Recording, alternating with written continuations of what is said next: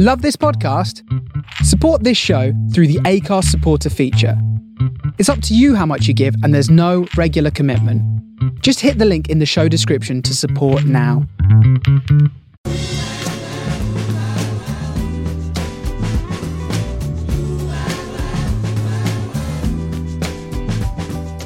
This is the Soho Radio Podcast, showcasing some of the best broadcasts from our online radio station, right from the heart of Soho, London. Across our music and culture channels, we have a wide range of shows covering every genre, along with chat shows, discussions and special broadcasts. Here is just one of our recent shows. To catch the full show, head to our Mixcloud page or listen live at sohoradiolondon.com.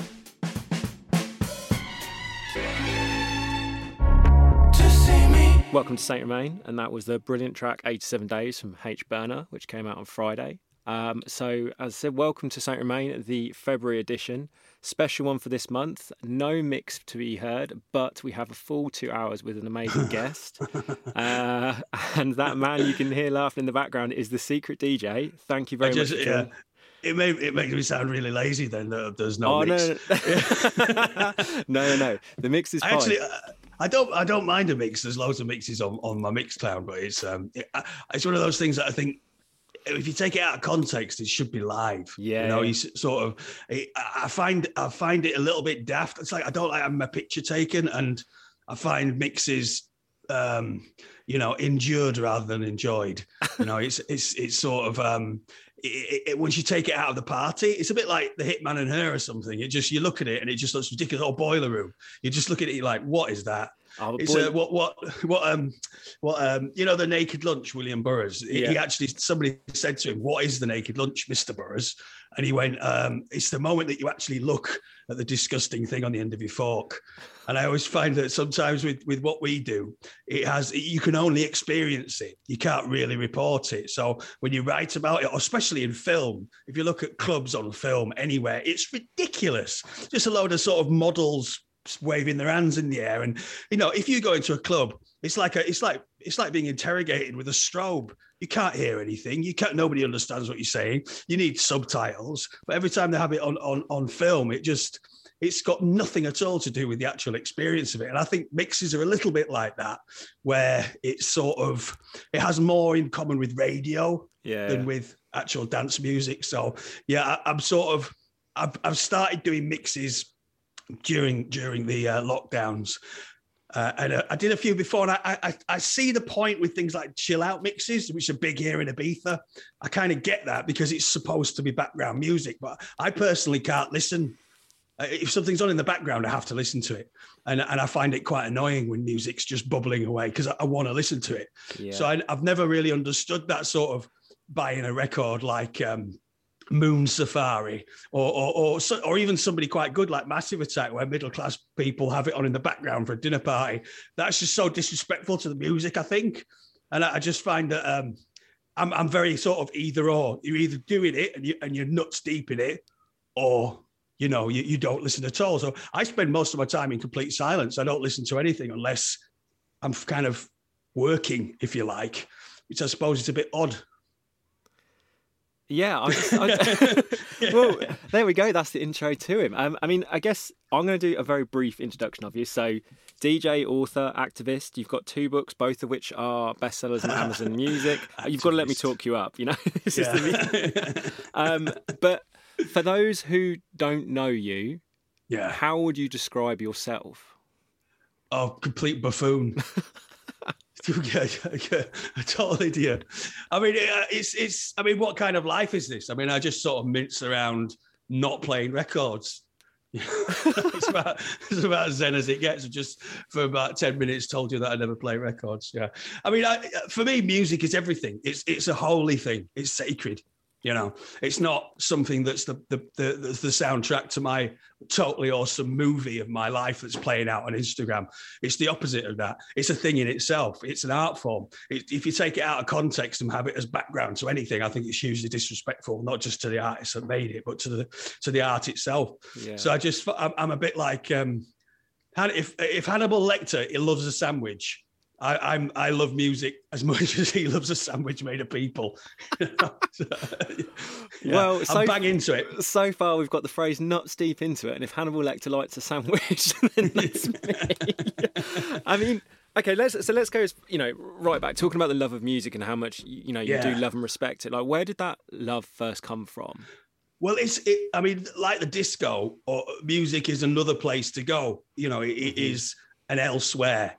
And if you grew up anywhere near Bradford in the 1970s, you definitely don't want to be somewhere else, And it was a way of being away from bullying, away from conservatives, away from the miners' strike, away from horrible school dinners, away from bullies. It was just an away thing. And I've actually got like great big daft headphones on now. And I grew up with great big daft headphones on. Like I had a cape when I was a kid. I was known as the kid with the cape, and I'd go to the shops to get my mum some fags. And the guy would go, "Oh, are you Superman or something?" I'd go, "No, I'm just wearing a cape." Maybe it's just a really good fashion statement. That's fine. I've still got quite a big collection. I do like a cape. And you literally cannot not enter a place with a cape on. It's definitely like, you make a statement when you walk in a room and you've got a cape on. Darth Vader doesn't wear dungarees. Can you imagine? Yeah, I know. He's Darth Dungers. And I used to wear a cape, and I used to have great big headphones on. There was a little volume control on each ear. Right. And I'd look like an alien with it. I didn't have anything, the headphones plugged into anything. This was 10 years before Walkman came out, maybe even 15 years. But I just used to run around with the headphones on and a cape on. And as soon as I got in, I'd plug it in the big curly lead and sit in a swivel chair and swivel around until I was dizzy and listen to sound effects records like a simpleton. My mum was convinced I was simple for a long time because all I did was like rotate and listen to dogs barking and stuff. So yeah, it was very much about escape, getting away from things, and it was another world. Yeah, I mean, it's hard for people now who are so kind of, if you like, saturated with sensation, what it was like to live in an era when everything was in black and white. I mean, almost everything was black and white when I was growing up. The TV was black and white. There wasn't really much colour in anything. Everything was filthy. I mean, it was dirty in the 1970s because we had lots of, utility strikes. So things like the bin men would be on strike and things like that. And so things were covered in shit everywhere you went. And it was a bit like Threads. It was like sort of post-apocalyptic some places. I mean, I'm painting it a bit sort of dark satanic mills and everything, but it was genuinely quite grim. So, when you went home and you saw a picture of David Bowie, you're just like, Jesus Christ, what is that? I mean, it's hard to get that across now to somebody who sees something amazing every 30 seconds. Yeah. I mean, do you remember how often, I don't know how old you are, but do you remember how often memes used to happen in the 1970s, but they happened once a year? Like once a year, you'd get something like Hissing Sid is Innocent. Yeah. Like a craze, like a hula hoop or something. And now you get a meme literally every 30 seconds, probably more often if you could actually receive them as often as they're made. Yeah. But it used to be literally like once a year, there'd be a craze that everybody would sort of get in on, which is a meme. Yeah. But we used to get them like, once a year. And something good would be on telly like once a week.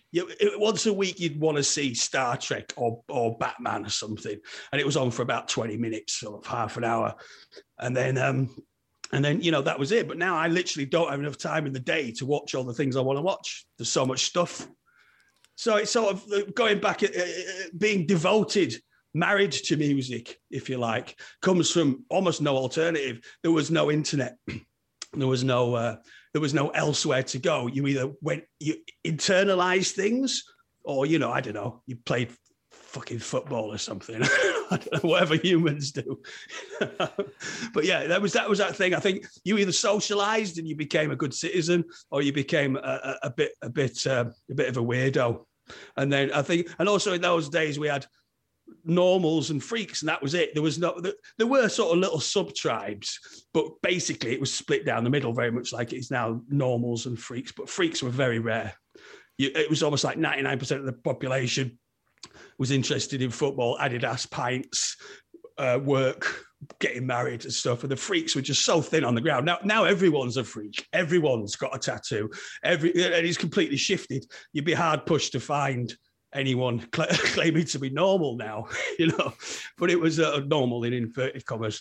So it's a very straight. It's almost impossible to describe to somebody who wasn't around then how kind of bleak it was, really, culturally bleak as well as financially bleak and lots of other things. So if you can understand that bleakness, you can understand being absolutely devoted to anything that escapes from it. Yeah. I do understand that a little bit because I grew up in the Midlands as all of the car industry was disappearing.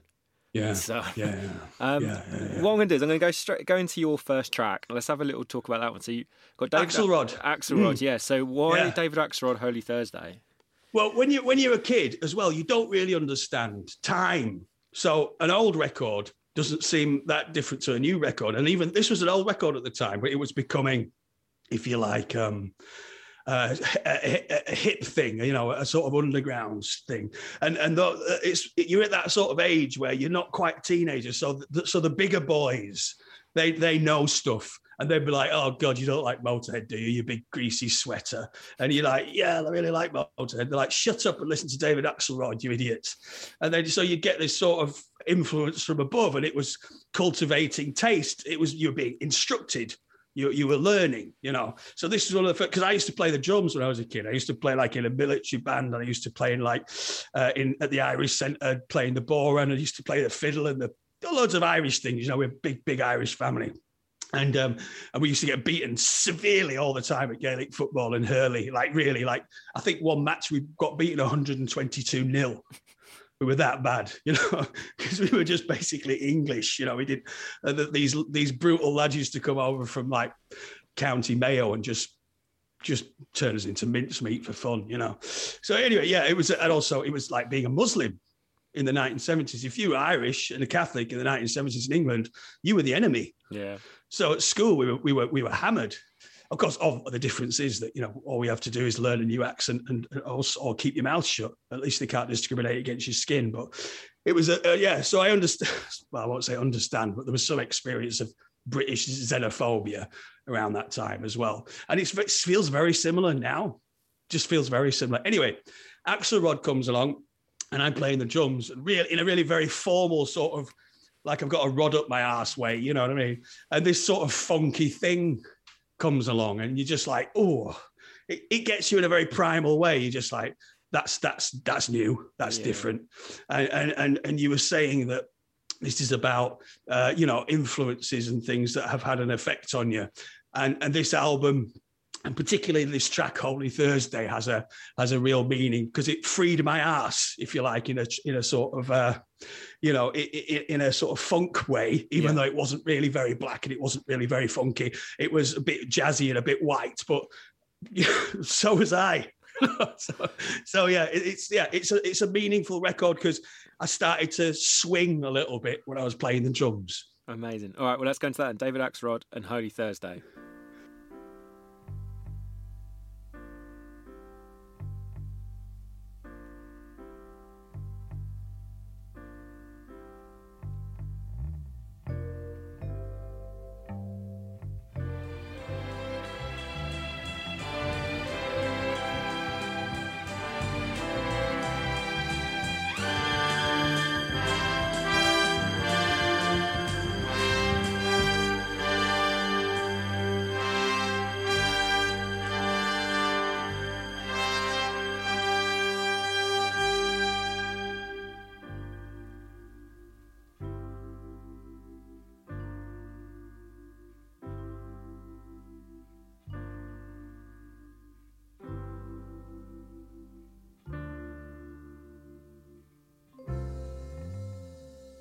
So coming off the back of David Axelrod and Holy Thursday, we're actually going to talk about your next track straight away.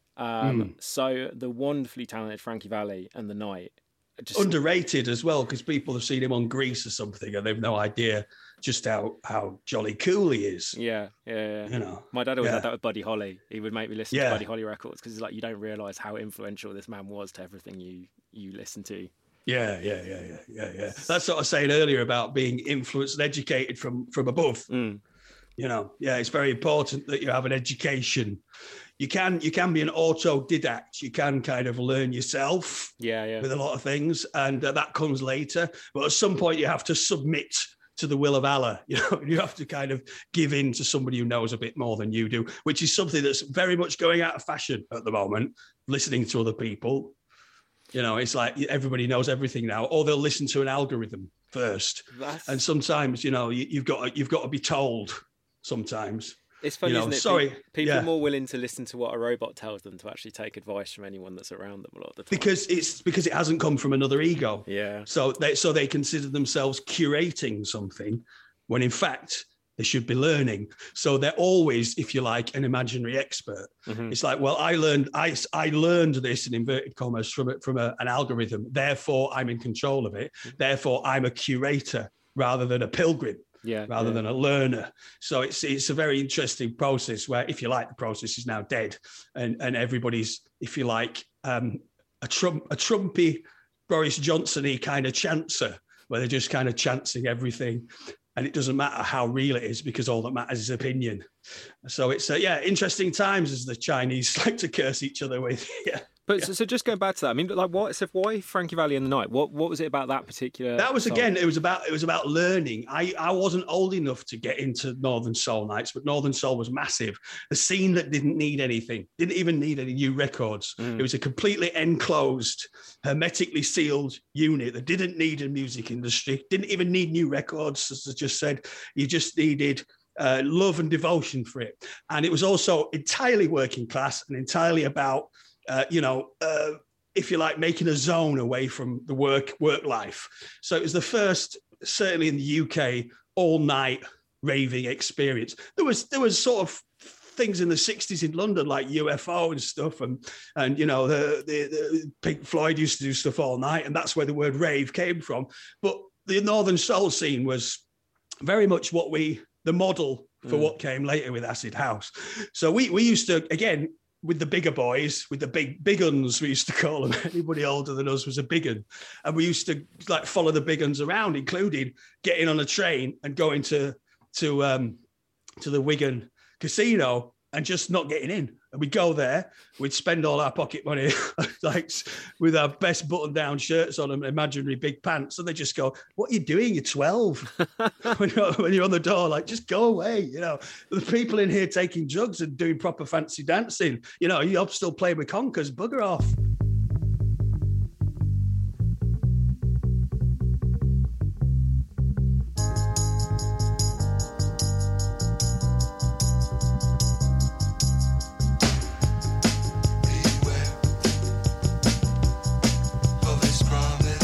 Okay, so coming off the back of Frankie Valli and the Night, the next track, the Colorblind James Experience, considering a move to Memphis. So why? I think with things like this, when you're doing, radio, or we were talking earlier about mixes, there's a lot of self-aggrandizement. It's a hagiography in audio of like how great you are, how cool you are. And you choose things either because they go with the last thing, or they make you look clever, or they make you look cool, or they put you in a place with a certain gang. And things like this, when you're asking me honestly about influences in my life, they have to be actual influences. So they don't have any relation to each other, because why would they in real life? Yeah. Why would a record that I played the drums to in my bedroom have anything to do with an indie band that I went to see live for the first time in Leeds? They're just not connected at all, except as a genuine thing that happened in my life. So I'm trying to be honest here. I'm not trying to make people like me with the incredibly overreaching coolness of my curation. I'm just telling you the truth. These are the records that were an important part of my life, and this one is the Colorblind James Experience. Was I went into this club, the Duchess of York in Leeds, where I really wanted to work there. That was because I used to do a little bit of like security work and also audio. Like I was a bit of a roadie sort of thing. Right. And that's how we got into Acid House, because they used to borrow our equipment or rent it, and we'd go to these gigs providing the sound. We didn't really have anything to do with it. Culturally, we were the techs. We were the ponytails of the torches, and we went to see the Colorblind James Experience in about 1986, something like that, just before Acid House. And two things really struck me. Repetition. This band, because for me, techno and house is the blues, and the blues is repetition. You know, I got up this morning, and it's just repeating the same thing over and over again, because part of sadness, which the blues is being forced into a grind that is complete repetition. Repetition is everything with the blues, and the blues is house and techno. So here was a band who were American, landed in, you know, the middle of Yorkshire, and they had a live stand-up bassist, you know, and they were quite sort of twee and a little bit funny, but they had repetition. It was just, you've kind of found yourself rocking back and forth, which felt very, very pleasant, you know, and if not a little bit Rain Man. And you just sort of enjoyed this new experience of live performers who were so willing to break the mold that they didn't have a beginning, a middle, end. It didn't have a bridge and a middle. It did have elements of this, but it was almost like techno, even though it was quite jolly indie band. And it was this sort of, and then it did start to cross over. You got things like New Fast Automatic Daffodils, people like that around this time, who were merging that acid house thing with live instruments. And then you had the sort of Manchester thing. But Sheffield was doing it years before anyway. But we were very much in the middle of a melting pot. People who try to tell you that they arrived ready-made, you know, they were always cool. They always listened to cool records. They always wore the right clothes. They always had the right shoes. They're lying. Yeah. I was there, and I was going up and down the M1 as well as a roadie and as a musician. And everybody was doing all kinds of stuff at the same time. The narrative that was imposed on us about, you know, some lads going to Ibiza and coming back, discovering, it's bullshit. You know, people were making electronic records in Sheffield in the 70s. You know, one narrative won't allow the other to exist. When really the truth is there was lots of stories and they're all relevant and they all mean something. But the sort of the fascism, if you like, of a narrative is the people who make the most money out of it are always going to tell the same story. Yeah. Always. And life is not that simple. It's not like a movie. It doesn't have a handy narrative with one set of characters. It's bigger. It's more complex. So yeah, this is a weird record, but it was what I was listening to at the time. I love it. Colourblind James Experience considering a move to Memphis.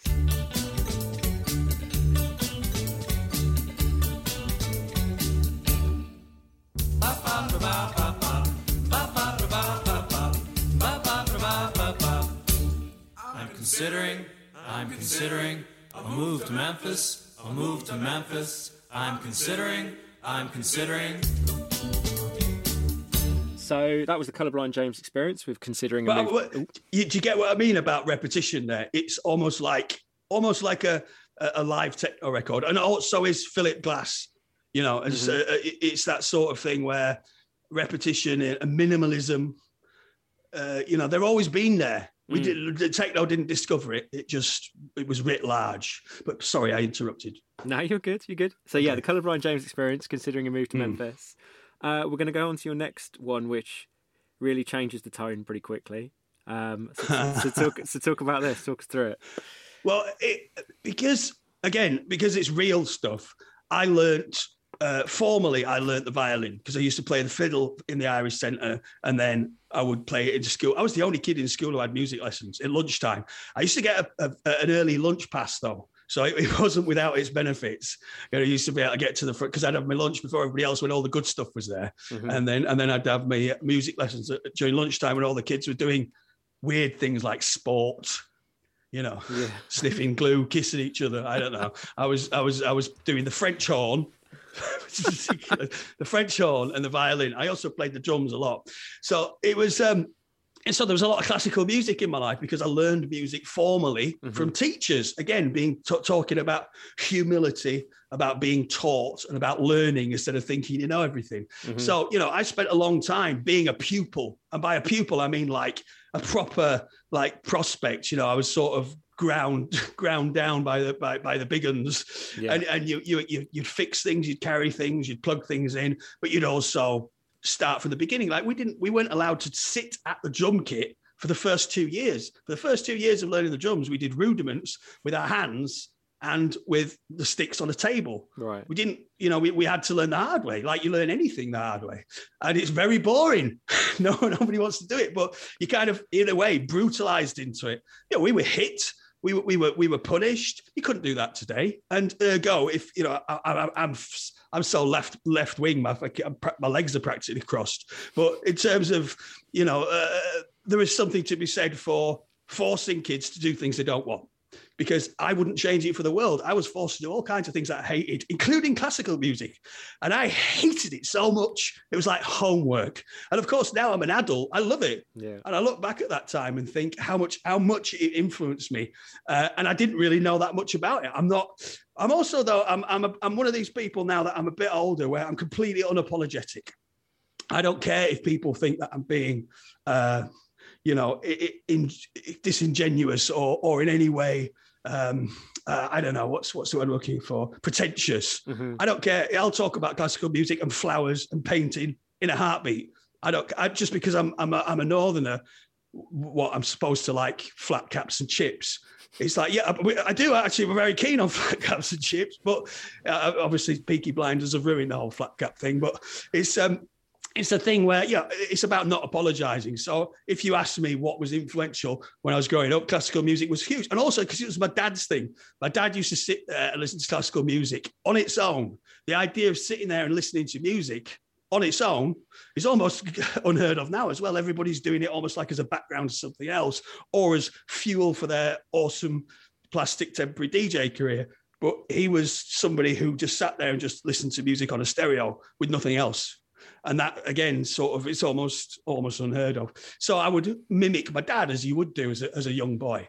And I would listen to music on its own. And I would listen to a lot of them were horrible things like James Last. I used to listen to James Last recordings, who was a sort of pop version of classical music. But it was about learning. So you listen to this stuff, and this was the pointy end of music.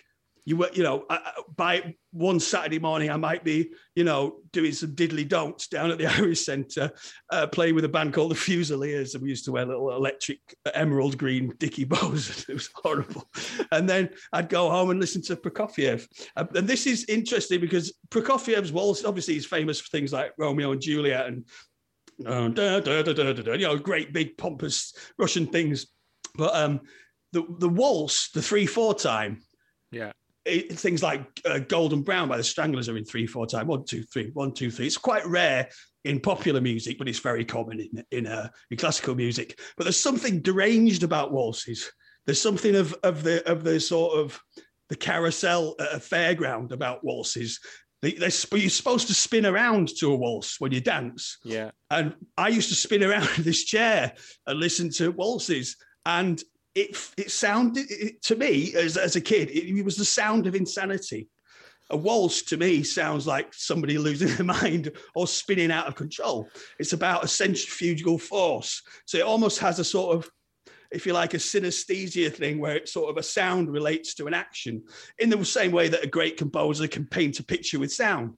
So I used to find waltzes to be a little bit loopy. And this is, I think, the loopiest waltz in my collection of loopy waltzes. Well, here we go then.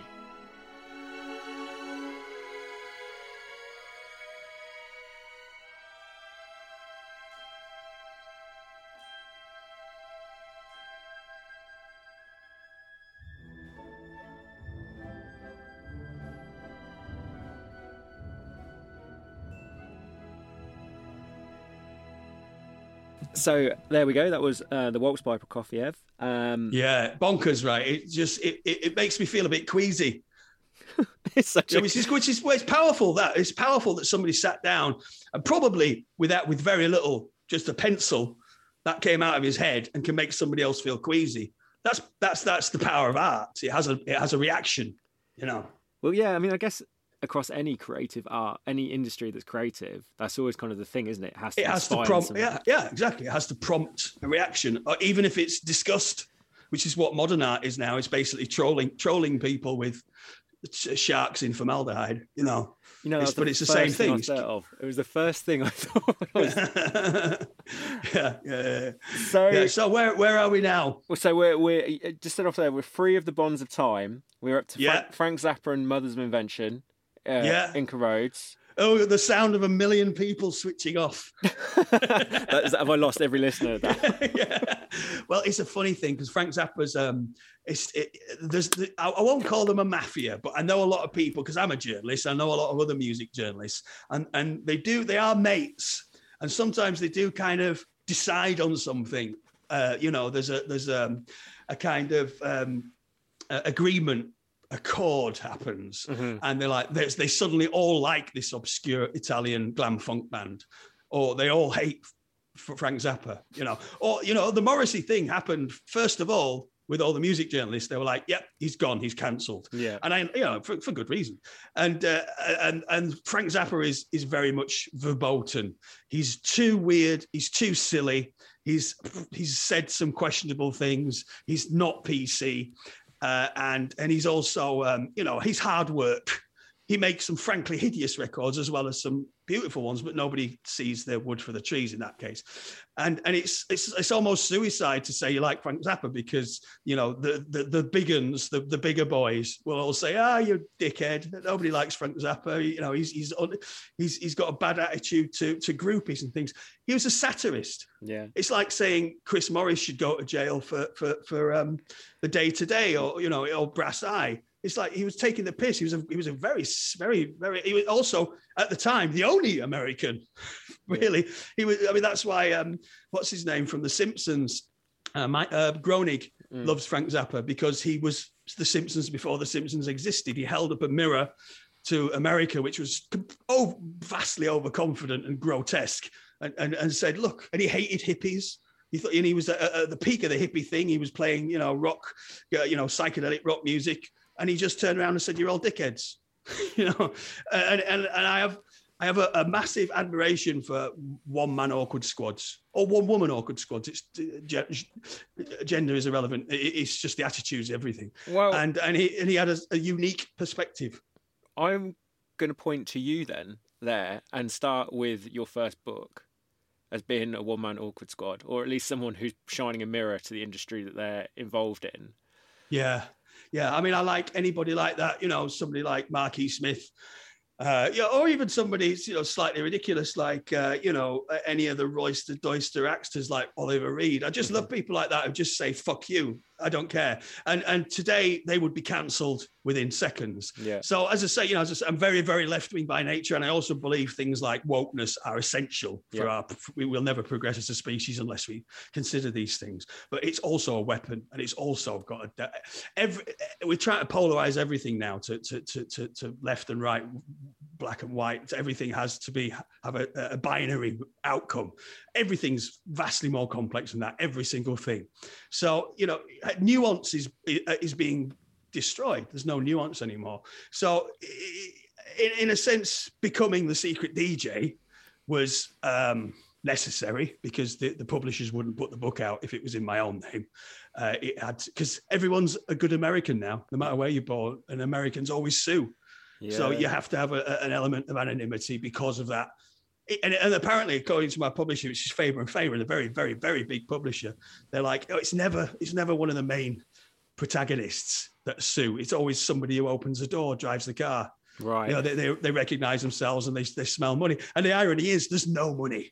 There's no money at all in publishing now. It's the same as the music business. The downloads have killed it, but everybody thinks, and also fame is an element. If they see something famous, they think it must have money attached to it. So therefore, I must sue. I took great pains not to insult anyone or certainly not to say anything untrue, because a lot of people think it's a story. It's not a story. Everything in the book happened.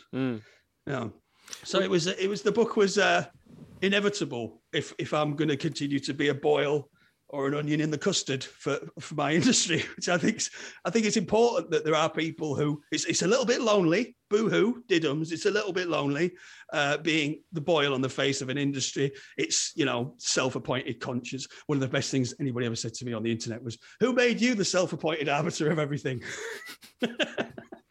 So I'm pretty sure that's me, mate. I made that active choice. Yeah. Who made you the self-appointed arbiter? Yeah, I think you've answered your own question there. But it's a strange place, because I've always been that sort of personality. Yeah. But it got to a point where I think that the world became extremely toxic and the right wingers put billions into keeping everybody guessing. They've copied what's his name, Vladislav Surkov, Putin's advisor, who was a conceptual artist, and he's the guy in if you watch the Adam Curtis documentaries, who got Putin to fund every side to keep everybody guessing, because there's control through confusion is much easier than taking a side. And that's what we're seeing now in America and in England, of sort of a land of confusion that's intentionally chaotic. So part of that, because I could see that coming on, because I do a bit of political journalism as well. I felt all that coming, and I felt that had to do something. So it was either go up a church tower with a rifle, or write a book about idiots taking drugs. Well, thankfully, you chose one of them. So it depends. It depends. Yes, that depends. But thankfully, whether you think the book's any good or not. You might want to get shot in the head by a lonely, deranged sniper after you've read it. I don't know. Well, firstly, if we've got any listeners left, they're going to listen to Frank Zappa and Mother's Invention, and then we're going to come and talk about. Well, I would say stay where you are, because for every note of Zappa's that was unlistenable claptrap, and a lot of it was, there were some beautiful things that are really almost like dazzling to it wasn't just virtuosity about Zappa. He also really did understand melody, and all his band were always the best in the business. He always had the best drummer in the world, the best xylophone player in the world, the best keyboard player. I mean, this is George Duke playing the keyboards and singing for the first time. He convinced chronically shy keyboard wizard to sing for the first time in a ridiculous falsetto, and he was like, "Okay, Frank," because if you didn't do what Frank said, you're out. He was a band leader like James Brown. He had to be fierce, because he understood he was, herding egos. So, I mean, if you like, this is the sound of arguably the best musicians alive at the time, playing, an extremely difficult, but also at the same time, beautiful, engaging thing. So bear with us, have a listen to this, but if you can stand it, it'll be over soon. Frank Zappa, Mother's Invention, Inca Roads.